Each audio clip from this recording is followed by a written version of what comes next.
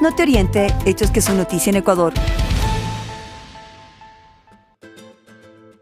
Seguridad, economía, política social, democracia y medio ambiente integran los temas para el debate entre los 8 candidatos presidenciales de Ecuador. La definición de los temas los estableció el CNE con base en una encuesta realizada a cerca de 5.600 ciudadanos. También se han revisado los planes de gobierno de los 8 candidatos. El debate tendrá lugar el 13 de agosto, una semana antes de las votaciones.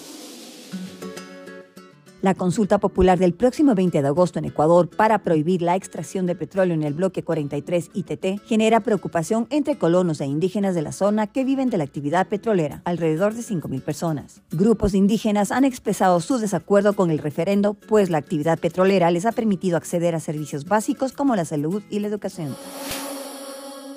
El Banco Europeo de Inversiones aprobó el financiamiento de $125 millones para el proyecto de interconexión Ecuador-Perú, ejecutado por la Corporación Eléctrica del Ecuador. El proyecto permitirá realizar intercambios energéticos entre Ecuador y Perú, contribuyendo a una mayor seguridad en el suministro de energía eléctrica. Este proyecto requiere una inversión total de $289 millones. No te oriente, hechos que son noticia en Ecuador.